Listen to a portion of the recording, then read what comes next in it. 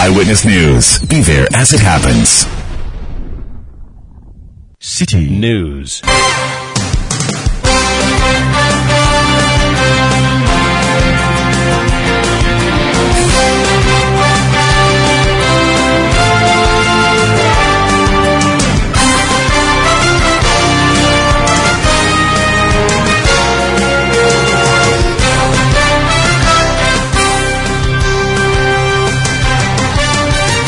It's 17:30 GMT. This is Eyewitness News on 97.3 City FM. I am Umaru Sanda Amadou. Tonight, I'm here with Eno Safo. And coming up over the next 90 minutes, we are not out of the woods yet in terms of the economy. Tonight, the Minister for Finance, Ken Ofori-Atta, is making an announcement that suggests that we are not going to be redeeming our pledges to international debtors or creditors. This means there's a suspension on the payment of credit. But what is the consequence of that if we cannot pay our Eurobonds and other commercial loans? Also, coming up, did our president speak out of diplomacy when he made the comments on the Wagner Group operating in Burkina Faso? A former deputy minister for the interior who is an MP from the Upper East region thinks so. We'll be hearing from him shortly. And later on Eyewitness News, the NDC returns from the polls with a freshly minted team of executives. Would that change anything? Gabi Ochudaku of the MPP thinks it's a team of propagandists that has been elected. But does it matter if they can win elections? Stay with 97.3 City FM for more on this and many other stories on 97.3 City FM Eyewitness News. And in business, Finance Minister Ken Ofori-Atta assures of government's commitment to reviving economy in 2023. That's Nashika Caesar. She'll be back in 50 minutes from the world of business. Eyewitness News is live across Ghana on a number of affiliate stations, including in the Western region on Beach 105.5 FM and Sky Power 93.5 FM, both in Takrady. In the Bono region on Greener 95.9 FM in Sunyani. If you go to the Ashanti region, we're on Focus 94.3 FM on the KNUST campus and Orange 107.9 FM also in Kumasi. In the Volta region, we're on Revival 99.3 FM in Tajevu and also in Ho on Cool 103.5 FM. If you go to the Northern region, we are live on Radio Bimbila, which is a station located in the eastern part of the Northern region on 91.9 FM in Bimbila. Upper East, we are live on Tanga 93.7 FM in Bolga, and in the Upper West region, we are on Tunsung 97.3 FM in Wa. Do let us know what you make of the stories we are bringing you tonight. 0549-986-996. That's the WhatsApp number. 0549-986-996. You can also send tweets using the hashtag City Newsroom. Write your messages under our Facebook live feed. We are live on Facebook using City FM's Facebook handle. Drop your comments as you watch what we are doing for you from the studios of 97.3 City FM. My name is Umaru Sanda Amadou here with Eno Safo, and we are effectively airborne from number 11 Dr. Martin Loop in Adabraka in Accra. You remember the issue of the haircuts? Well, the government does not particularly call it a haircut. The government calls it Domestic Debt Exchange Program, where we have been told over the past few weeks how if you have been investing through a group, you may not be able to have your money as early as you were wishing for. The government has been praying for patience from you and saying that you may have to wait till 2037 at the most for your money starting from 2024. The discussion is ongoing, and that has to do with domestic debts. But that's not all. The government's debt is a huge balloon, as we've been hearing over the period, and now other debts are being affected too. They call them the foreign debts. So today the Minister of Finance, Ken Ofori-Atta, called a press conference, or not a press conference, it was just a press briefing where he gave an address to the nation. No journalist was asked to or allowed to ask any question. And he announced to us that government is going to put in place stronger foundations for 2023 to change the country's economy for the better. But the gloomy side is that he said they would suspend external debt payments on Eurobonds, on commercial term loans, and on most bilateral debts. Let's listen to him. After presenting the 2023 budget to Parliament on 24th November 2022, Parliament worked tirelessly to provide policy approval of the budget on Tuesday, 6th December 2022.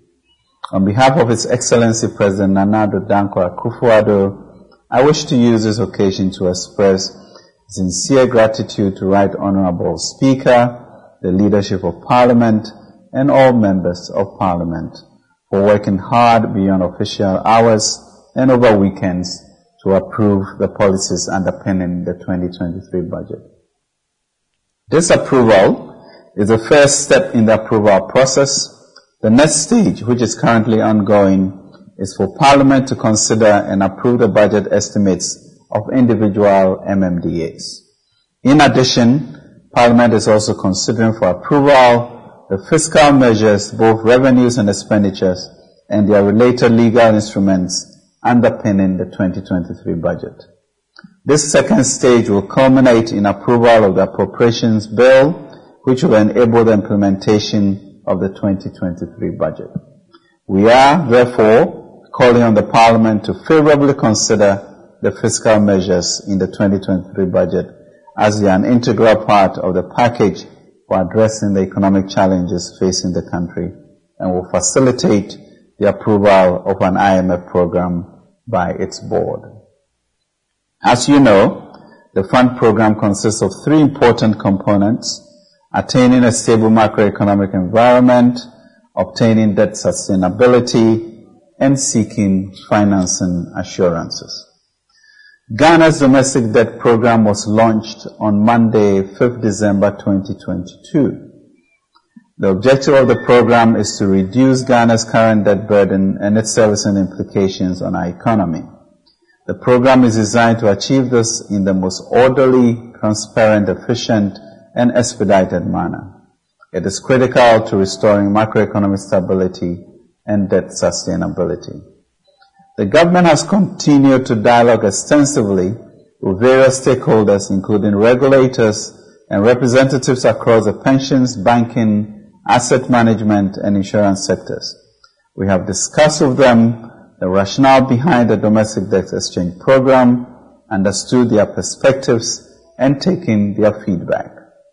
Ultimately, confidence and the active participation of all stakeholders are the essential elements for the success of this debt exchange program.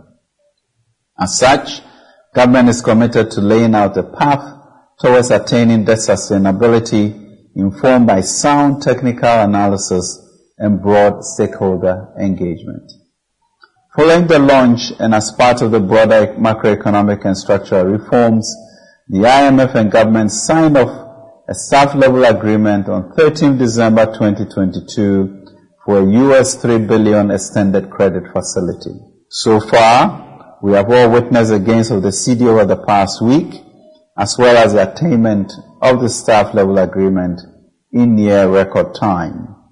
These are results of our collective efforts. As 1 Samuel 30:19 says, nothing was missing, great or small. We must and we will collectively recover all. Ladies and gentlemen, in order to recover all, we still have a lot of work to do before the end of the year in order to gain the full benefit of the debt exchange program. Following the stakeholder engagement, government has agreed to extend the expiration date for the domestic debt exchange to 30th December 2022 to allow for key concerns raised by stakeholders to be accommodated in some form. The launch of the debt exchange program, coupled with the signing of the staff-level agreement of the IMF, have aided our stability efforts and have in particular contributed significantly to the rebound of our currency. While accommodating the inputs of stakeholders, we must do all we can to sustain the gains of these initiatives, keeping in sight the urgency of obtaining IMF board approval in Q1 2023. The cost of this not succeeding will be too huge for our economy. That is why we urge Parliament to support us in getting the appropriations bill for the 2023 fiscal year passed. We also urge Parliament to support in particular new revenue measures outlined in the 2023 budget, which aim to improve revenue mobilization. We cannot afford to repeat the mistakes of 2022. Our end game as a government has always been to achieve a Ghana beyond aid, a wealthy, inclusive, sustainable, empowered, and resilient society, a wiser Ghana. The necessary precondition for this is a stable macroeconomic environment. Viewed within that lens, restructuring our debt is only but a necessary part of our story. The ensuing years will focus on building an entrepreneurial and export-driven economy as we grow the economy to protect and create jobs, tackle inflation, and strengthen our currency. Importation of food should soon be a thing of the past. We cannot afford to lose this essence of forward momentum for our economy as we navigate towards stability, predictability, and growth. 2023 must be our comeback year, a year in which we put in place stronger foundations that will allow us to change our country for the better and in a way that is enduring, inclusive, and transformational. We all have a role to play, and I urge us all to work together with the government and support the various interventions being implemented to kickstart our recovery in a determined, bold, and courageous way. Above all, I urge us all to maintain an unshakable sense of optimism about Ghana in the days and years ahead. Indeed, the Lord is the lifter of our heads. Psalm 3, verse 4. As we all witness a new confidence in our currency and the prospects of the certainty of an IMF board approval of our staff level agreement. So that's our Minister of Finance, Ken Ofori-Atta. Let me go on the phone line and get some reactions to persons who understand the world of economics more than many. Professor Peter Quartey is an economist and he's at the University of Ghana. Prof, you're welcome to Eyewitness News. Thank you, and good evening to you and to your discerning listeners. Good evening. When the government spoke to us about the domestic debt, and they called it a debt exchange program, we understood that if you have investments in government instruments, you may be having to delay the removal or the plucking of the fruits that you were hoping your investments will yield, and you're supposed to extend that to some 15 years. Tonight, the government is talking about suspension of payments on external debts. Does that simply mean yentia to the people abroad? Is that what it means? No, this is totally different from yentia. Yentia means you won't pay, but this one is asking for a suspension of interest payment.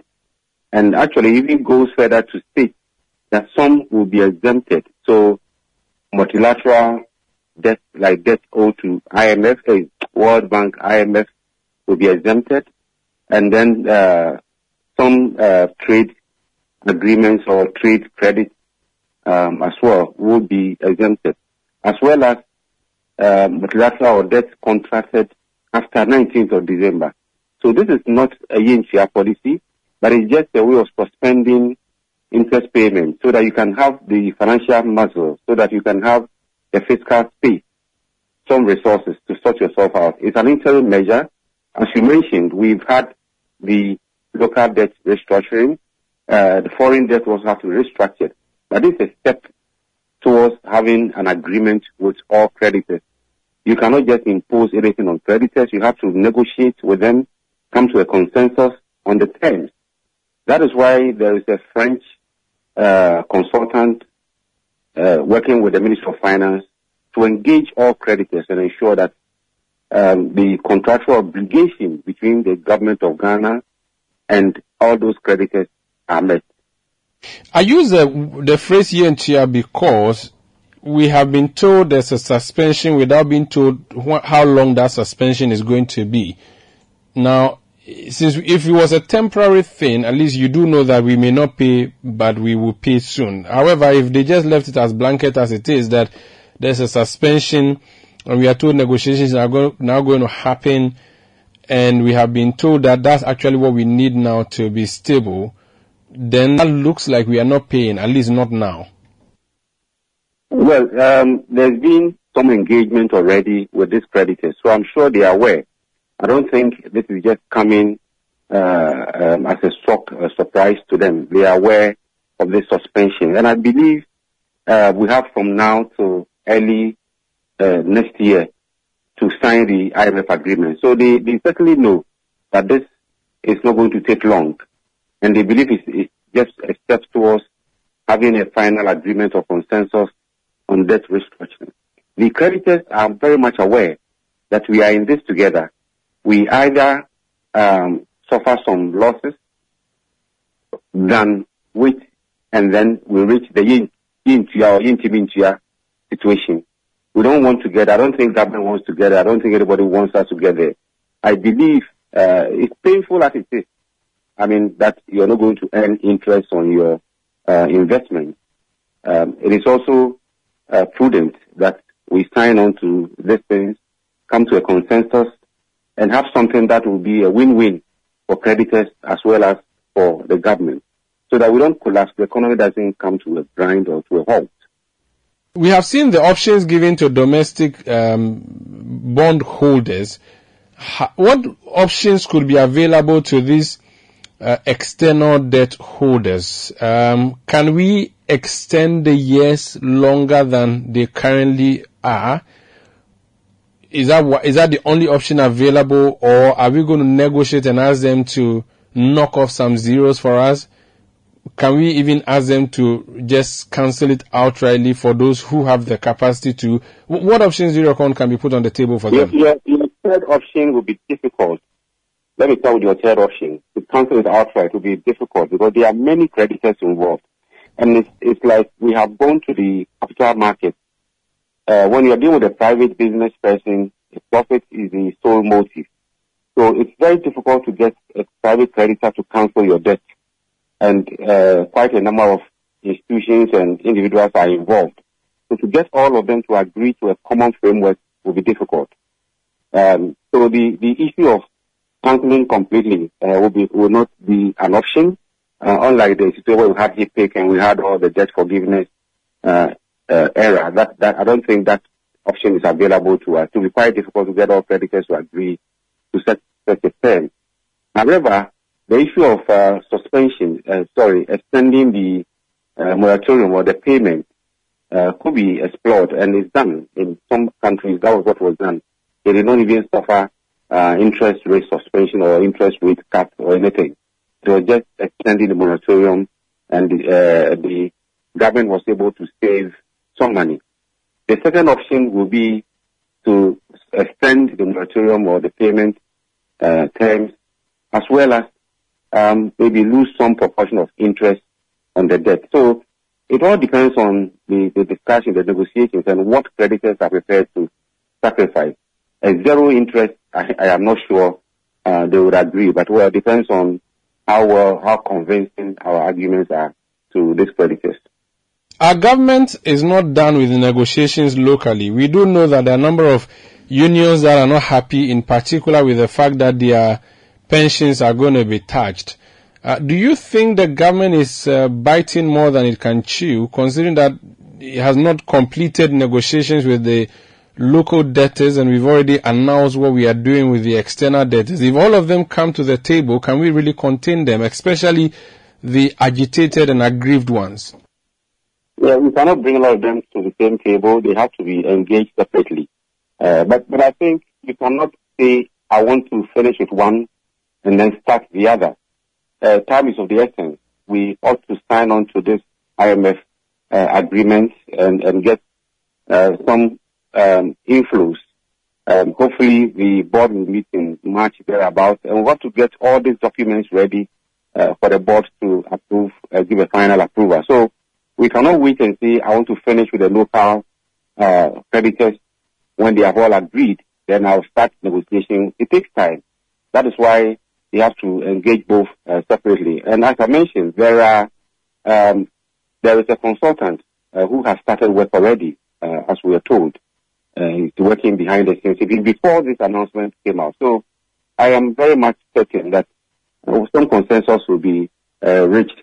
With the local unions, I share their pain. I understand what you're doing, even with the bank, because losing your interest income is quite significant. For banks, a lot of them, about 60 to 70% of their income comes from interest income. So to lose that on the bonds and how much they are put into bonds is quite severe cut, to say the least. However, some negotiations, discussions could perhaps ensure that some 5% or 10% or something that can be accommodated. So as I mentioned, dialogue is important, consensus building is important at this stage. The market doors have been shut, and I'm referring to the Eurobond and others, and that is why we've gone to the IMF for credibility. Now, if IMF comes and we have gone to strike these deals that we are striking, how credible are we going to be, even though we are looking for credibility? Because you may be looking credible because you're doing business with the IMF, and the IMF says you are responsible now. But I will not take you seriously as a country to give you a loan the next time, knowing that you are used to defaulting on loans and suspending payments and so on, when people have projected what they plan to do with the savings or whatever they are making on their investments. I'm saying that, can we go back to these same people after having these harsh terms imposed on them, even though we are told it's going to be a negotiation and not an imposition? Yes, if you extend this to even a private business or individual, the fact that you are defaulted once in a loan agreement doesn't mean you forever default. I believe they will assess your present economic circumstances and then engage with you. The IMF, yes, comes with credibility, and that would also attract other international or bilateral donors on board. So I believe it's not just the 3 billion, but other bilateral, I mean loans from other countries. Any loan or grant from country to another country is a bilateral loan or grant. And I believe we are likely to get some bilateral funds as well. The international market, it might take a while for us to build our credibility up to the stage we were prior to COVID. But I think if we're able to get on the IMF program, we're able to do the right things. We manage our debt thresholds. We don't overspend like we have done. They will look at all of that, assess our growth rate, assess our revenue stream, and we are likely to get more funds going forward. But I think we should learn a lesson from this, that we don't continue borrowing as if there is no tomorrow. We have to, every time you hit a threshold, the 50%, 60% debt GDP ratio, we have to pull the brake because you need a buffer. So that any time there is a shock, you can still borrow, cushion yourself, and get out of the mess.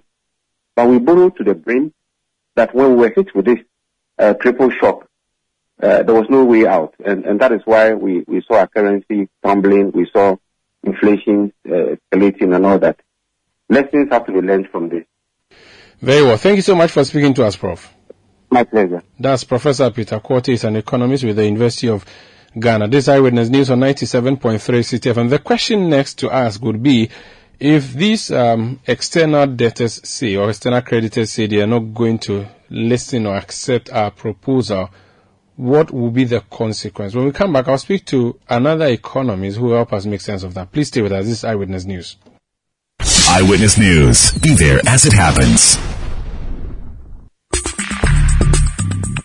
Let your voice be heard on Eyewitness News on Facebook at facebook.com/City97.3, Twitter at twitter.com/City973, and Instagram at instagram.com/City973 with the hashtag Eyewitness News. Welcome back to Eyewitness News on 97.3 CTFM. We are speaking to you on a night that the government has announced the suspension of payments on selected external debt of the government of Ghana. We've heard from Professor Peter Quartey. He's giving us his perspectives. He's an economist. We've also called up Professor John Gachi. He's an economist with the University of Cape Coast. Prof, you're welcome to Eyewitness News. Thank you. Prof, before I ask you what the consequence of what the government has said is, my question first would be, if these external creditors say that they are not going to accept our proposal because they are under no obligation to do so, what will be the consequences? Well, I think there is no proposal to them. As far as we know from the press statement, there's no proposal to them. It's only that the government has announced debt default to them. So I'm not sure there is any proposal to them to accept or not to accept. So our government has said to them that we will pay you, but we're not going to pay you now. So we are suspending the payments that we're supposed to be making to you, unless it was a fresh deal signed after December, is it 19th? Or yeah, I think there's a date in there that's mentioned. That is what it means. So it means they don't really have control over what we are doing or saying to them. Yes. But it's their money. What if they come with guns blazing? And I'm not using that literally. Well, I think what the government has done is to declare itself as in default, and that lowers its credit worthiness. And again, that also classifies Ghana as a country that does not keep debt contracts to pay principal at maturity and to pay a coupon periodically. That is what it means. And countries who share away from Ghana, I believe it's just like some past years that we had what we call ENTIA. It took very hard work to gain confidence and credibility before the international market. That is what we are heading towards, especially when the debt situation is not well discussed with creditors. So it creates that gap of confidence in the Ghanaian economy, and we need to work hard at the future day to be able to regain that confidence. Even with IMF shepherding us? Yes. I think you have seen that they have isolated the IMF debt and the World Bank debt. Multilateral debt is largely provided by the IMF and the World Bank. So because we are getting to contract with IMF, perhaps next year, the finance minister's announcement clearly isolated the IMF and the World Bank debt. So they are not part of it. It affected only commercial debt holders, Eurobond holders, and then bilateral debt holders. These Eurobonds, we usually have terms of payments, and it takes years. Can we do the same thing we've done to the domestic debts to the Eurobond, for instance? Can we extend the years? It can be done through negotiation. So if it is not done through negotiation, it becomes hostile. And that is where the sentiment becomes to come up, because you have covenanted through the bond agreement to pay principal at maturity and pay a coupon periodically. So that is what you have covenanted to do to the creditor. If you are not going to do it because of the difficulty you face, the proper thing to do is to negotiate with them, for them to accept your position, and then that becomes normal. But if you don't engage creditors and you announce what you think is good for you, it's as if you are assuming that you are in some upper position. And that is where the whole problem is. So this suspension should not have been a unilateral one? At all. Could it be that the government is helpless and desperate, and that maybe the suspension has already been effected and it's just a matter of communicating to us? Because whether you like it or not, whether there's a negotiation or not, the suspension ought to happen because we simply cannot pay. Yeah, if you simply cannot pay, you need to engage the debt holders. Because the agreement of debt is such that whether you have money or not, you need to pay. If you cannot pay, you negotiate. That is how it is. This is not an equity instrument where even when the company is making profit, it can decide not to pay dividend. That's not what it is. This one, you have covenanted that I will pay the principal at maturity and I will pay periodic coupon. Period. If you have problem, let's come back to the table and discuss it, how we can help you. What is your proposal about the help you want to give us? You want us to give you? And we discuss it. If we agree, we move. So this looks like putting the cart before the horse. Exactly so. Exactly so. What options can the creditors take? There are many options. Number one, you have breached the contract, so they can take legal action against you. And number two, depending on the nature of the creditor, if some of the creditors are of the nature of vulture funds, or they are vulture funds in disguise, then they will show their real attitude by becoming very ruthless towards Ghana. Seizure of assets across the world may take place with time, and then interest of Ghana across the world may be touched across the world. Or if some of the commercial debt holders have decided to trade their debt with vulture funds, then the vulture funds will press home what is their true character to seize assets of Ghana across the world. So these are the two critical things. But there is one that remains, that is not active, that may not be biting you, but you will meet it at a future date. That is when you have regained all your economic, whatever, and you want to now get to international debt market, then they will be playing it to you. You are not credible.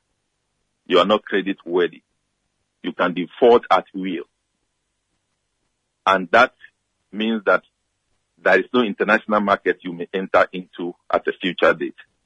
And when you are doing debt restructuring, you should have these two things in mind to solve the problem you face today and carry the people along to be able to be interested in your instrument that you'll be issuing at a future date. So we cannot be trusted in the future.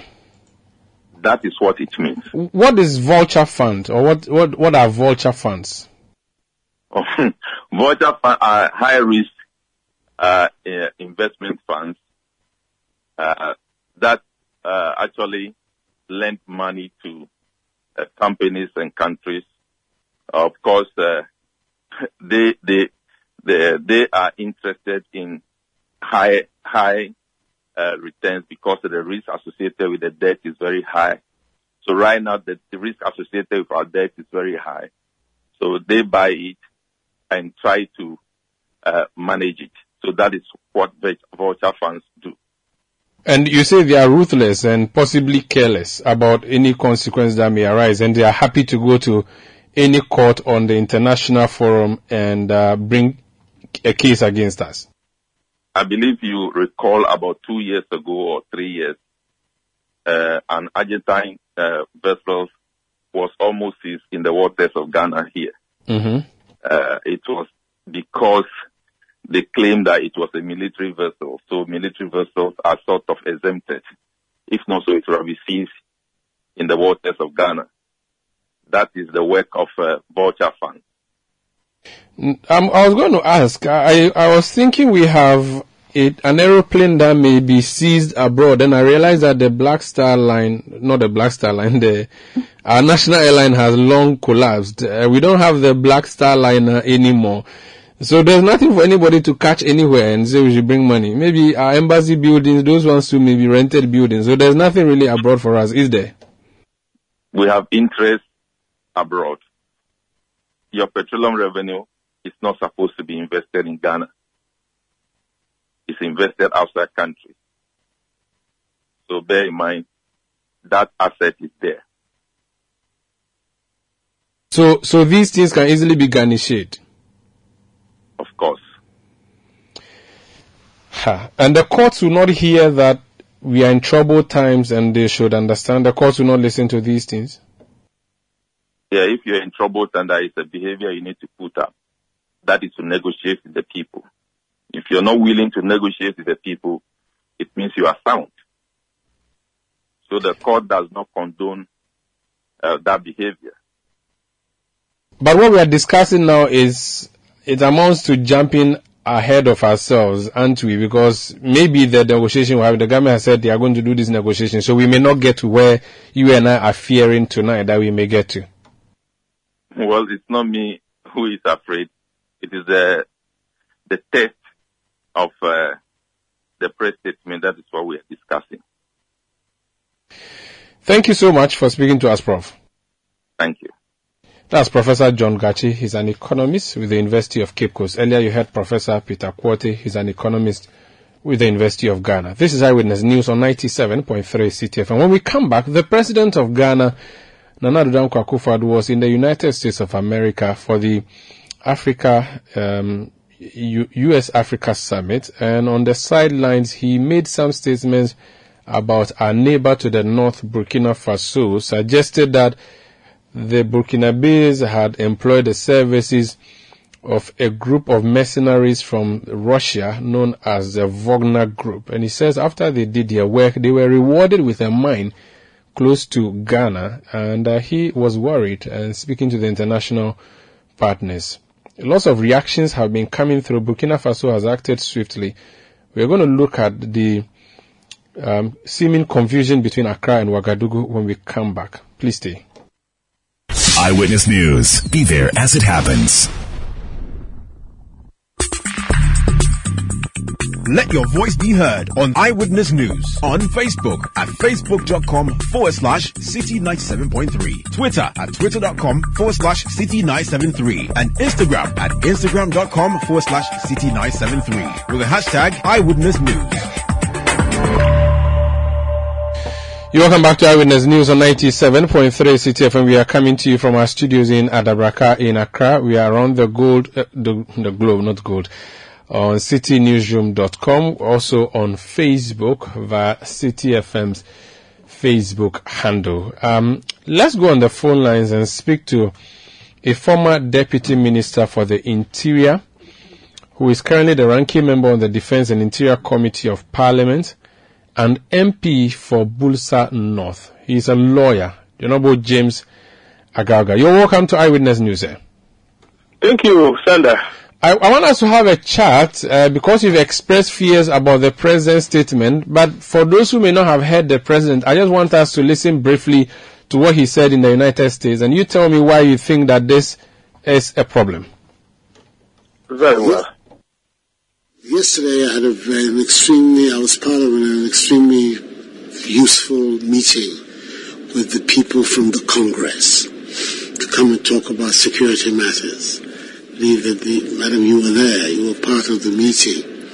And its significance for us. And I think that beyond everything, that is a matter that I want to urge upon you. Today, Russian mercenaries are on our northern border.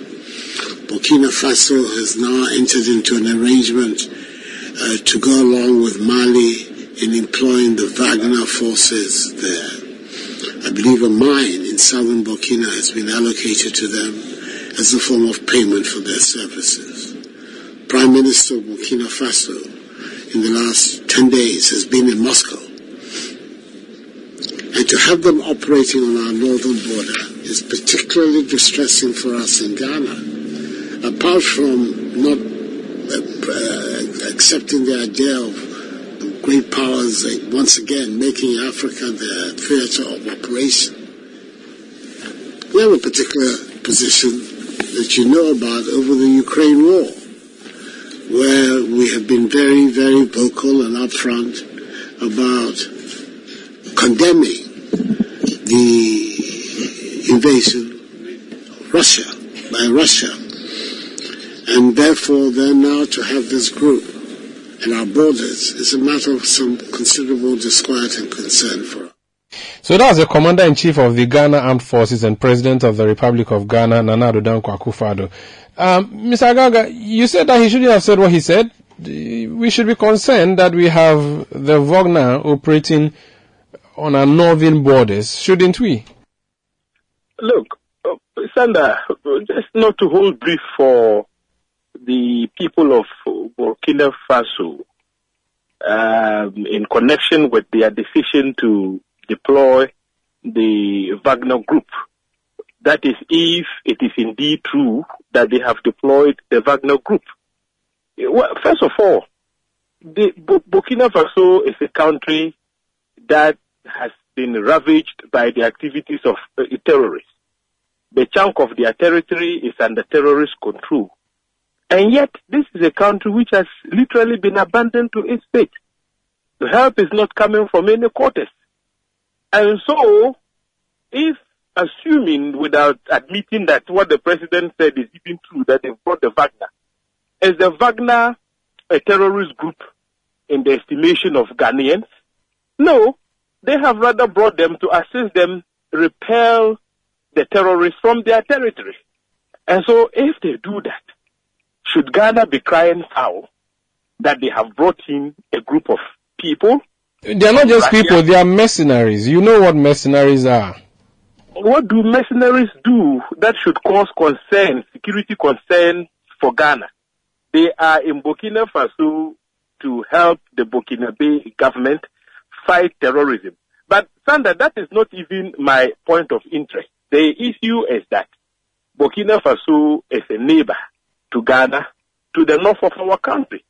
Now they have been grappling with terrorism for quite some time, and we as a people found it necessary to collaborate with the government there in terms of the sharing of information and intelligence to help we ourselves prepare adequately well to deal with terrorists should they infiltrate, our country. But now we have put Burkina Faso on the spotlight by claiming that they have deployed Wagner mercenaries on our northern border. Now the question to ask is, do you think that the Burkinabes would continue to cooperate and to collaborate with Ghana, given the fact that we have put them on the spotlight? They are part of the Accra Initiative, which was launched by the president himself. And what is the Accra Initiative all about? It is about getting countries that have been affected by terrorist activity, or countries that, potentially could become targets for terrorist attacks, to collaborate and share intelligence. And this has served us well. Why have we all of a sudden decided to go the way we have gone by putting Burkina Faso on the spotlight? Now, Sunday, we have created a diplomatic row, which has resulted in the Burkinabes having to recall the ambassador from our country.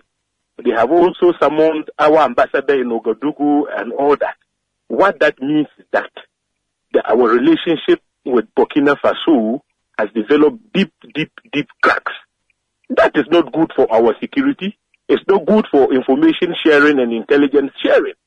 So what can we do to repair the damage that has been caused by our president's statement when he engaged with the U.S. Secretary of State, Antony Blinken? I think he should take immediate steps to repair the damage that his statement has caused. Is it the venue of the statement that is a problem, or the statement in itself is problematic regardless of where it is said? Look, the statement is problematic because as a former ECOWAS chair, he can be concerned about a situation like this, and he could raise it. And you do know mercenaries, and they could easily finish their work in Burkina Faso, and since they are for economic benefits, they could easily cross borders, and your Bulsa may be the first stopping point if they were to enter Ghana to the north and engage in mercenary activities. The earlier a warning is given and the alarm bells rang, the better.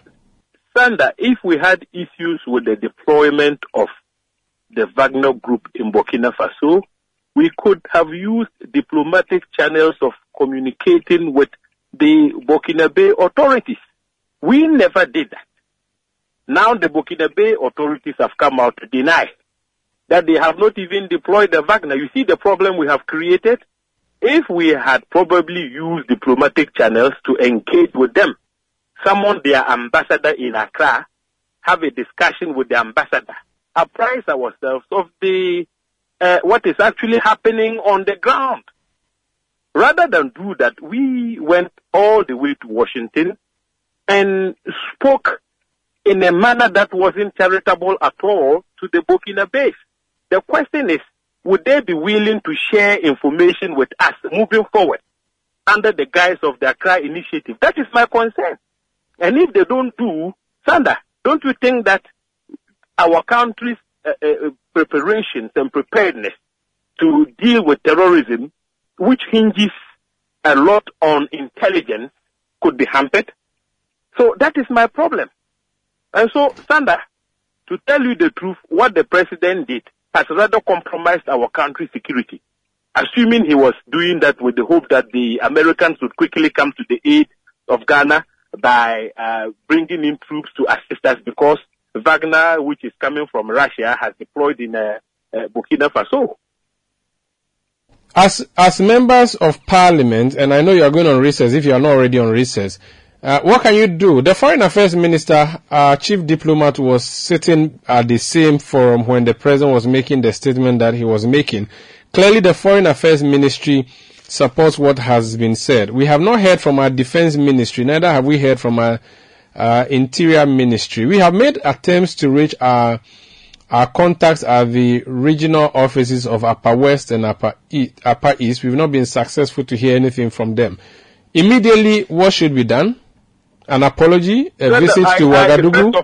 First of all, if I were the president, I would have dispatched my foreign minister by now to Ouagadougou to engage with the authorities in Ouagadougou, placate them, assure them that Ghana means well for the Burkina base. We are with them spiritually, and even materially, if needs be, we would go to their aid because they are our neighbors. We are brothers and sisters. I will do that and follow up as the president to engage with Captain Traoré in Ouagadougou. That is the way to repair the damage that has been done by the statement the president made. Rather than do that, it appears we're keeping quiet. If we don't act with dispatch, I can foresee this situation escalating in a manner that wouldn't be good at all for our relations with Burkina Faso. Remember that this is a country that has maintained friendly ties with Ghana. I mean, since both countries became independent. In the days of with Drago, I mean, he and Kwame Nkrumah were very close. Thomas Sankara became very close with President Rawlings, and that relationship has been maintained ever since. This is the only time the Burkinabés have recalled the ambassador. That is a serious matter that we should be looking at. Very well. Thank you so much for speaking to us. Thank you, Sanda. That's Honorable James Agaga. He's a former Deputy Minister for the Interior, now a member of the Defense and Interior Committee of Parliament and MP for Bulsa North. This is Eyewitness News on 97.3 City FM. I see my election as a call to duty. That's Asiedu Nketia, the new chairman of the National Democratic Congress. In case you are not aware, over the weekend, the NDC went to the polls at the Accra Sports Stadium, and by Sunday morning, they had come up with a fresh list of executives. Samuel Ofosu-Ampofo was defeated at the polls by Johnson Asiedu Nketia, who is now the chairman of the party. Fifi Fiavi-Kwete defeats Elvis Efri-Yankra and Peter Boama Otokuno to become the general secretary of the party. Joseph Yamin came from Kumasi to defeat the national organizer contestants, about 8 of them, to become the national organizer of the National Democratic Congress. Chief Sofo Azoka becomes deputy vice chair first vice chair. Sherry Aite, former minister for environment, is also a vice chair of the party, and Mr. Abanga. So that is generally the list that has come from the NDC Congress. There will be more when Salam Adonu hosts Fifi Fiavi-Kwete, who is a new general secretary of the NDC, later on Point of View, on City TV at 9 p.m. You don't want to miss that. But next. Organized Labour has served notice that effective Tuesday, December 27, 2022, all public sector workers will go on an indefinite strike. The group has asked government to exempt the pensions of its members from the debt exchange program. Under the program, existing domestic bonds will be exchanged for a set of 4 new bonds maturing in 2027, 2029, 2032 and 2037. The annual coupon on all the bonds will be set at 0% in 2023. 5% in 2024 and 10% from 2025 until maturity. Addressing the media, the Secretary General of the Trades Union Congress, Dr. Yauba, says they will only call off their strike when government heeds to their demand. You may recall that exactly 1 week ago, we said we were asking government to exempt us from the debt exchange program. We sent the letter and we told the whole world that if government doesn't do that, we will advise ourselves. Today we are here to tell you the advice we have given to ourselves. Yes. And that advice is very simple.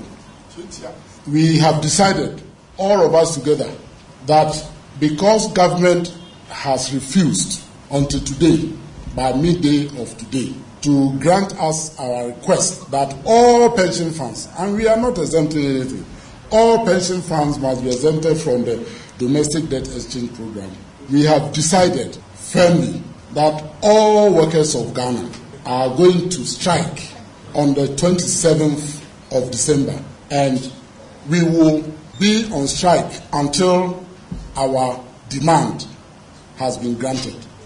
And the demand is simple, that all pension funds must be exempted from the debt exchange program.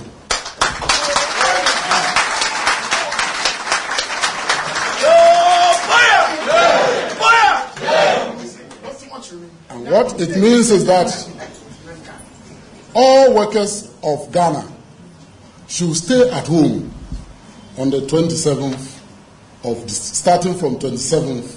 Don't go to work. Stay at home. And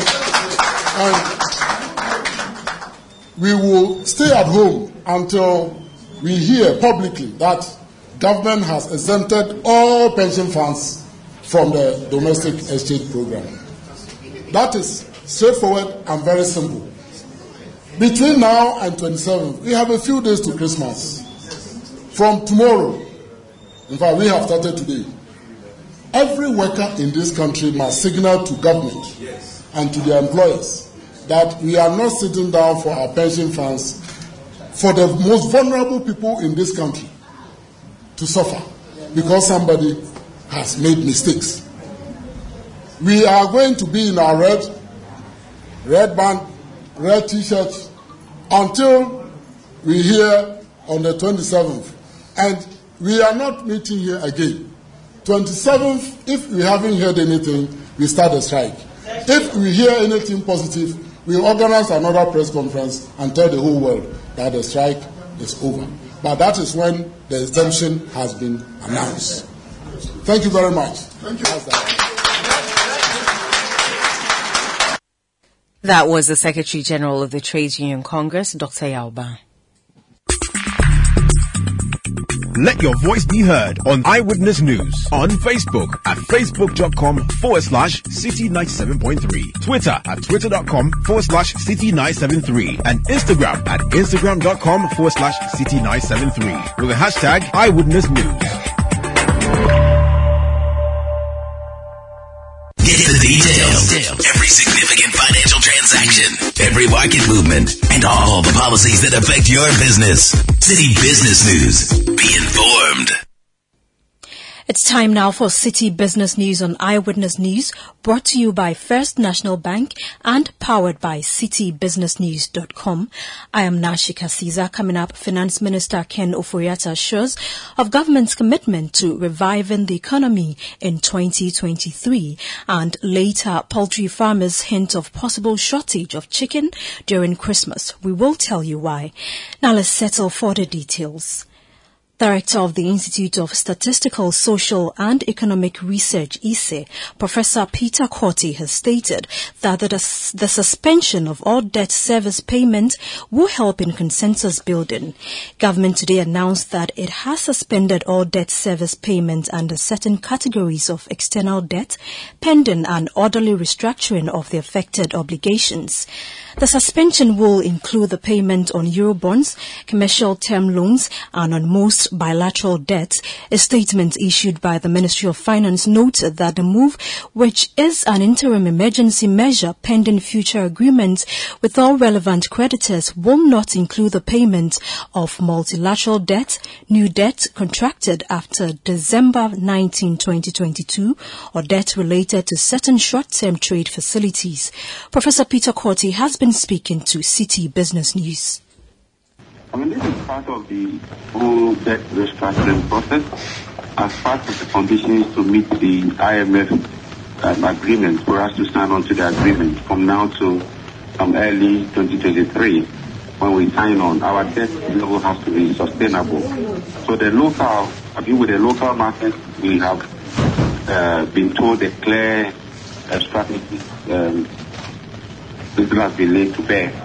When it comes to the international market, they are yet to know what exactly that is going to happen. So this move of communication is the first step to suspend payments. This is meant to also allow government to have some resources, because if you postpone payment, it doesn't mean you are forgiven.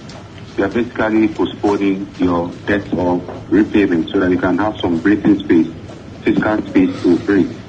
The next step will be to engage and have consensus, reach at some consensus on how this foreign debt restructuring would occur.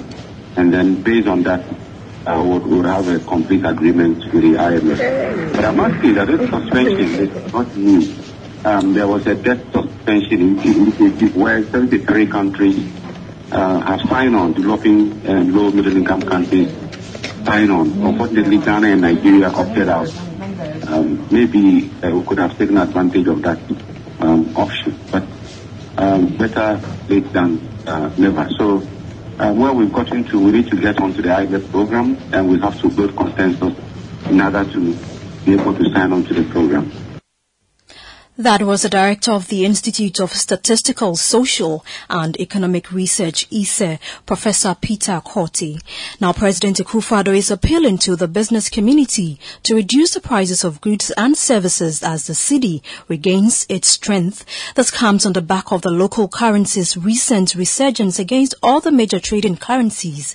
The last few weeks, data from the Bank of Ghana on Monday morning shows that the local currency is currently trading at 8 cedis to $1 on the interbank market. Also, a litre of petrol and diesel are selling at 13 cedis and 16 cedis respectively. In view of this, President Akufo-Addo says it is just fair for prices of goods and services to be reduced, taking into consideration the gains the cedi is recording.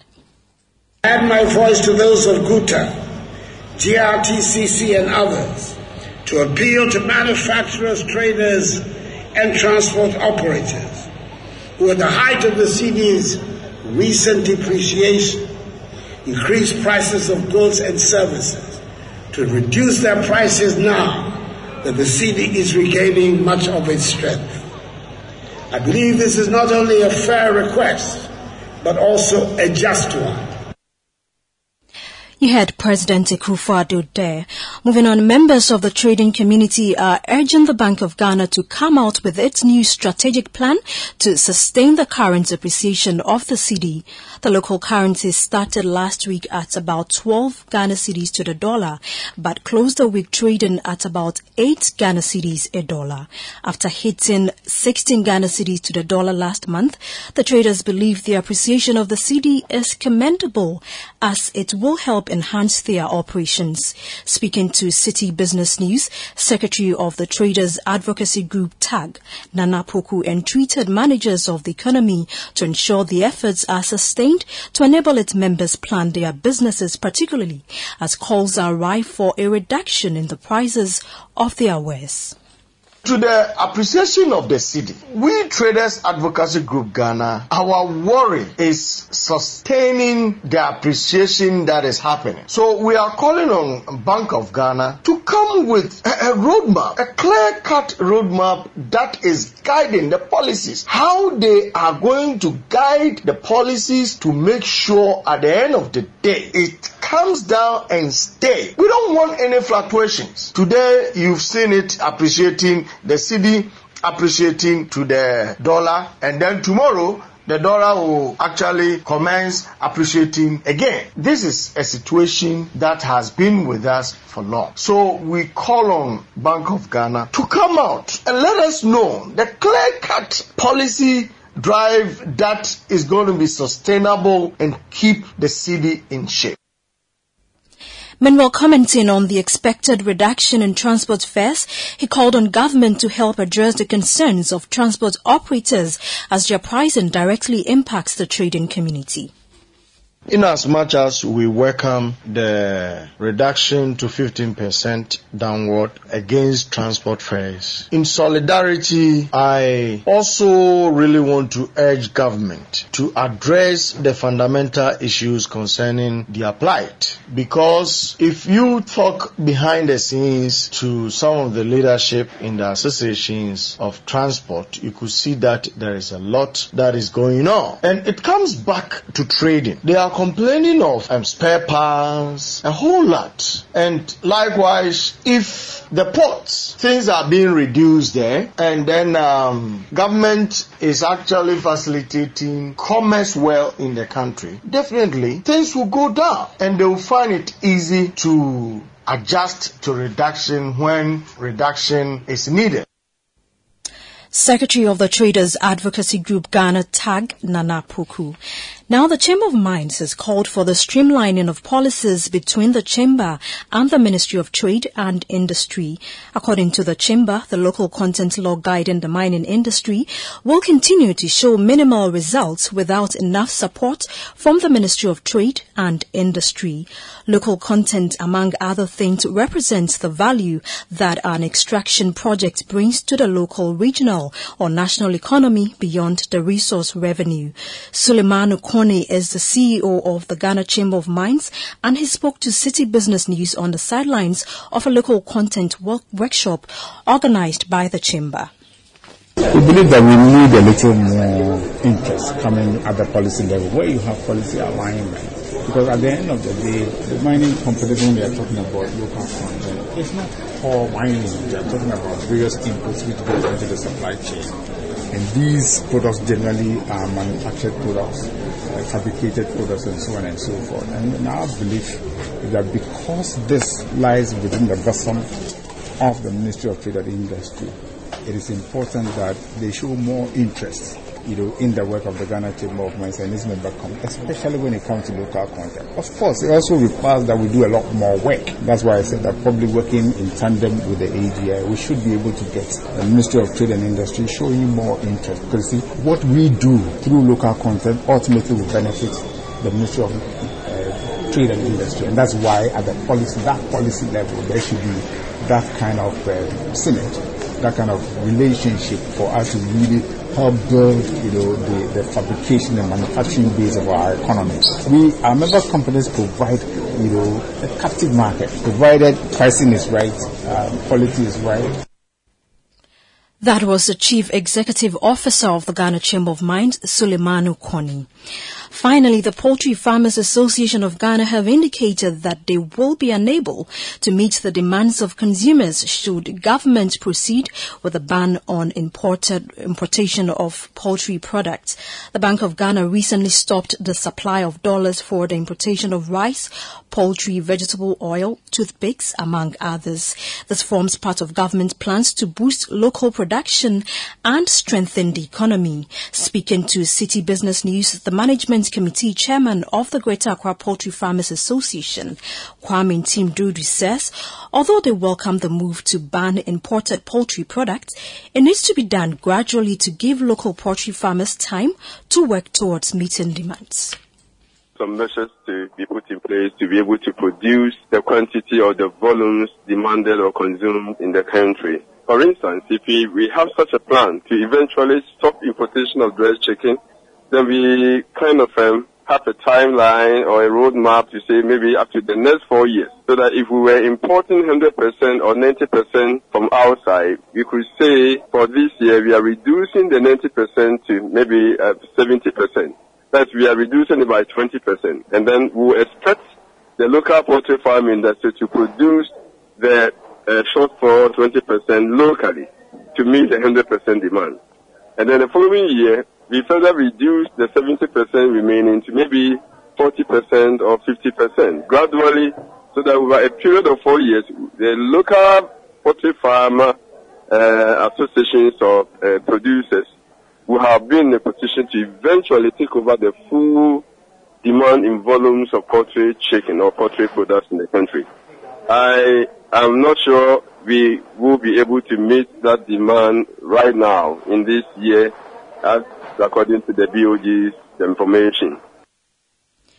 Kwame Ntim-Dodo is the Management Committee Chairman of the Greater Accra Poultry Farmers Association. And that's all for City Business News on Eyewitness News. It was sponsored by First National Bank and powered by citybusinessnews.com. My name is Nashika Caesar. Up next is Point Blank. Eyewitness News. Be there as it happens.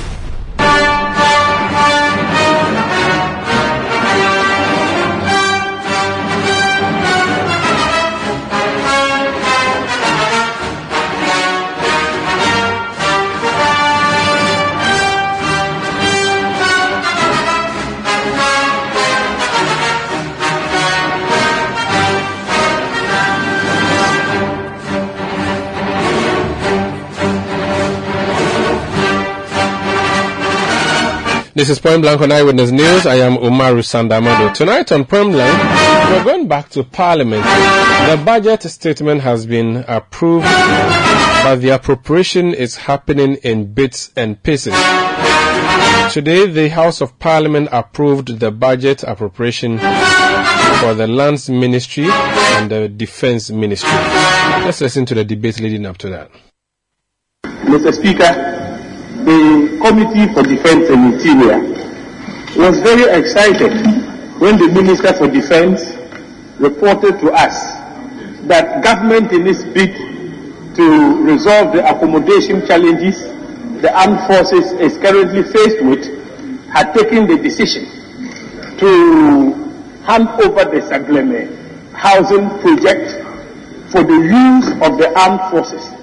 Mr. Speaker, we were excited as a committee because the location of the Sagleme housing project is next to the Bundasi military training facility. And so, when the decision was taken, it was our view that you have the military living next door to their training camp. It makes room for easy mobilization and mobility to and fro the housing project. Subsequent to that, Mr. Speaker, we heard in the news claims made by the Minister for Works and Housing to the effect that the decision had changed and they were now looking forward to handing over that project to a private developer. Mr. Speaker, with the greatest of respect, in the interest of security and to ensure that the accommodation challenges facing the armed forces is resolved, we're making a direct appeal through this medium to the government to reconsider its decision and return to the original decision, which was to have the armed forces take over the Sagleme housing project. Excuses such as the quantum of money required for the completion of the project is so huge, and if it is handed over to the armed forces, they wouldn't be able to complete the project. Is neither here nor there. Government can raise funding and support the armed forces, or resource the engineering outfit of the armed forces with some funds to complete the project by themselves. They have the competence to do so to good use. On that note, Mr. Speaker, I support the motion for the amount stated to be adapted for the programs and activities of the ministry. Minister for Defense, you have to take this seriously. There are 3 S that you can't toy with in any country: safety, security, and stability. The safety and security of the individual, the community, and the country cannot be toyed with. My checks from the ministry and the Control and Accountant General clearly indicated to me that the security agencies are one of the priority areas of government. But this is not what is reflected in the performance of 2022. It's sad when I really read and saw that approximately 81% of the budget on goods and services have not been released to the Ministry of Defense. In this current situation, how do you expect them to operate? And I agree totally with Honorable Dafiamako. It is not for this House to continue to be appealing to the Ministry to release. We are in charge.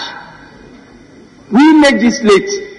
We pass the laws on taxation. They are to implement. If they are failing to do it, we have to take them on, not be appealing to them. I can't understand this. Particularly how the ministry and the sister ministers are struggling with the safety and security of the Ghanaian. And you know what is happening in the sub-region. I think that we should take this as the last occasion where we tolerate it from the Minister of Finance. We don't want to have this again. What is done cannot be undone. 2022 is past and gone. In 2023, this is clear notice to the ministry. We don't want this to be repeated again. But shockingly, after increasing the budget on compensation, the others have been reduced for 2023. So you are employing people, are you not going to give them the tools to work with? Look at the budget for 2023. It has been reduced, both for goods and services and what? CAPEX. So we are going to recruit them, employ many hands, and let them sit in the houses. Meanwhile, we know what is happening. I think there has to be a second look. And the ministers, I'm happy both of you are in. Minister for Interior, Minister for Defense, I can see both of you. I think that you take this up with the ministry. They'll have to come back again. Well, we need to equip the security agencies to be able to deliver our safety and security. Without safety and security, this country cannot develop. Please, let's don't take God's guidance for granted. We are a blessed nation. We have to help ourselves before God can help us. Right Honorable Speaker, with your permission, I present your committee's report. But before I present the report, I seek your permission to correct the figure quoted in the report. The report is adding one more CD, making it 581 Ghana cedis. But Mr. Speaker, the money is supposed to be as quoted in the other paper, 1,350,964,580 Ghana cedis and not 81. Mr. Speaker, I expect the Hansard office to capture the report as having been read in full whilst I concentrate on the conclusion. Will you rephrase that sentence? Mr. Speaker, I that you expect them. You are calling on them to do so. Mr. Speaker, I seek your permission for the Hansard office to capture the report as having been read in full whilst I concentrate on the conclusion and recommendations. The Ministry of Lands and Natural Resources continues to play its critical role to execute its critical mandate in ensuring sustainable management and utilization of Ghana's lands, forests, wildlife, and mineral resources towards the socio-economic development of the country. While the committee is satisfied with the general expenditure performance of the ministry and its agencies for 2022, it is concerned about the funding challenges facing the Ghana Geological Survey Authority, Ghana Integrated Aluminium Development Corporation, Ghana Integrated Iron and Steel Development Corporation. The committee takes the considered view that a dedicated revenue source should be established for GEADEC and GISDEC to support their operations in 2023 and beyond in this regard. The committee has examined the 2023 annual budget estimates for the Ministry of Lands and Natural Resources and takes the view that the estimates are justified for the critical programs that the ministry has committed to implement in 2023. The committee also acknowledges the acute financial challenges faced by the ministry and appeals to the Minister of Finance to make additional funds available for them to perform their statutory functions in 2023 and beyond. In that regard, the committee recommends to the House to adopt the report and approve the sum of 1,350,964,580 Ghana cedis for the implementation of programs for the Ministry of Lands and Natural Resources for the 2023 financial year, respectfully submitted. The Speaker, what is particular about the report is the fact that there's a huge reduction of what had been proposed and what has been the estimates proposed and what is granted. There's a deficit of what is required of more than 1 billion Ghana cedis, Mr. Speaker. And this is a sad story for the ministry. The ministry is a critical ministry that deals with key issues about the sovereignty of this country, the domestic integrity of this country as far as our land administration is concerned. And so, Mr. Speaker, when there is a huge reduction in such a proposed estimate, it goes to have a direct effect on the totality of the policy of the ministry. Mr. Speaker, it has a challenge on efforts of to promote the Green Ghana policy. It has a direct effect on the monitoring of lands and stopping galamsey in particular. Mr. Speaker, if we look at page 18 of the report, it tells the sad story of the ministry, and especially the departments that are under the ministry. And you find that the Ghana Geological Survey Authority has a sad story to tell. It almost only have salaries or emoluments to deal with. But the saddest thing is about the Ghana Boundary Commission, Mr. Speaker. Ghana Boundary Commission, as we all know, takes inventory of our land, provides us with enough information about the totality of our land, and also give us enough reason for us to say that we are a sovereign state, Mr. Speaker. But this commission is one of the least awarded when it comes to provision of a budget for them to operate. Mr. Speaker, I know it will sadden you to note that the total amount of money given them for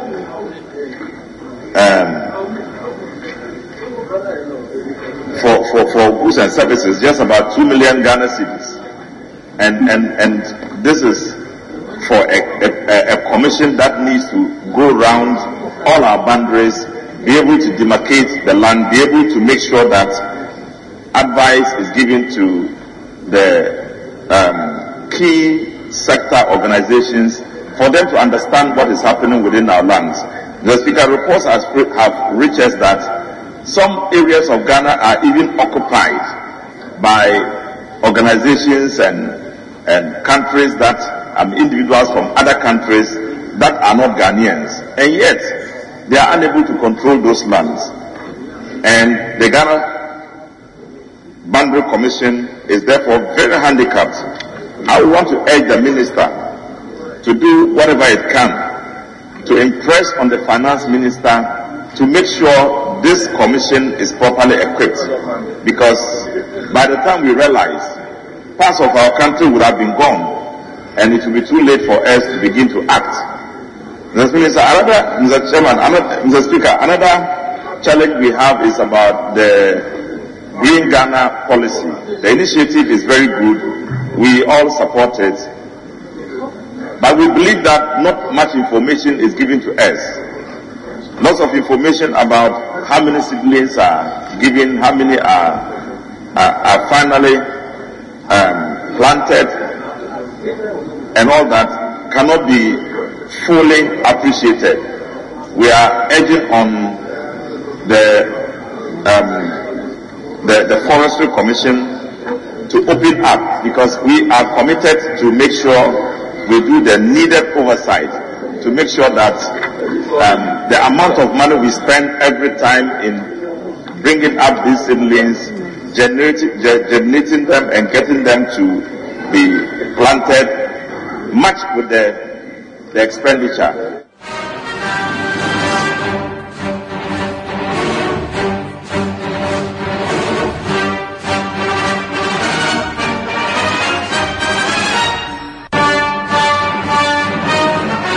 Well, that's it for Point Blank and for that matter, Eyewitness News tonight. My name is Umaru Sandamari. You're listening to the debate in Parliament for the approval of the appropriation for the Defense and Lands Ministries. Production tonight by Beverly London and Fred Tatejabano. Technical support from Daniel Squashi. We return tomorrow at 17:30 GMT. Thanks to the new media team of City FM and City TV for bringing us the broadcast live on Facebook. Have a good night.